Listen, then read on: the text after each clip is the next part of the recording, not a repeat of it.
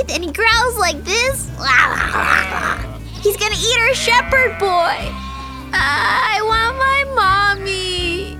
There you are, Wooly. Are you okay? David, it's you. You're alive. Of course I'm alive. I have God on my side, Wooly. That lion didn't know who he was messing with. Are you hurt? No, I don't think so. That lion was about to eat me. I know. I got him just in time.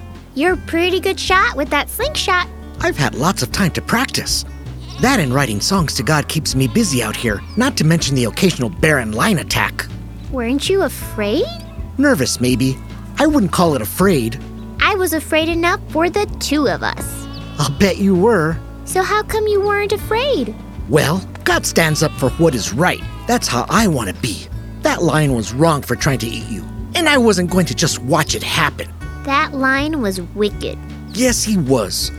I'm writing a song about walking in my house with a perfect heart, not putting anything wicked before my eyes. What's the name of the song? Psalm 101. You pick really weird names for songs, but you write good lyrics.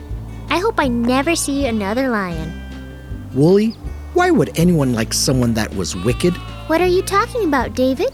There's this giant called Goliath. He's one wicked dude. All the Philistine kids have posters of Goliath in their bedrooms, like he's their hero.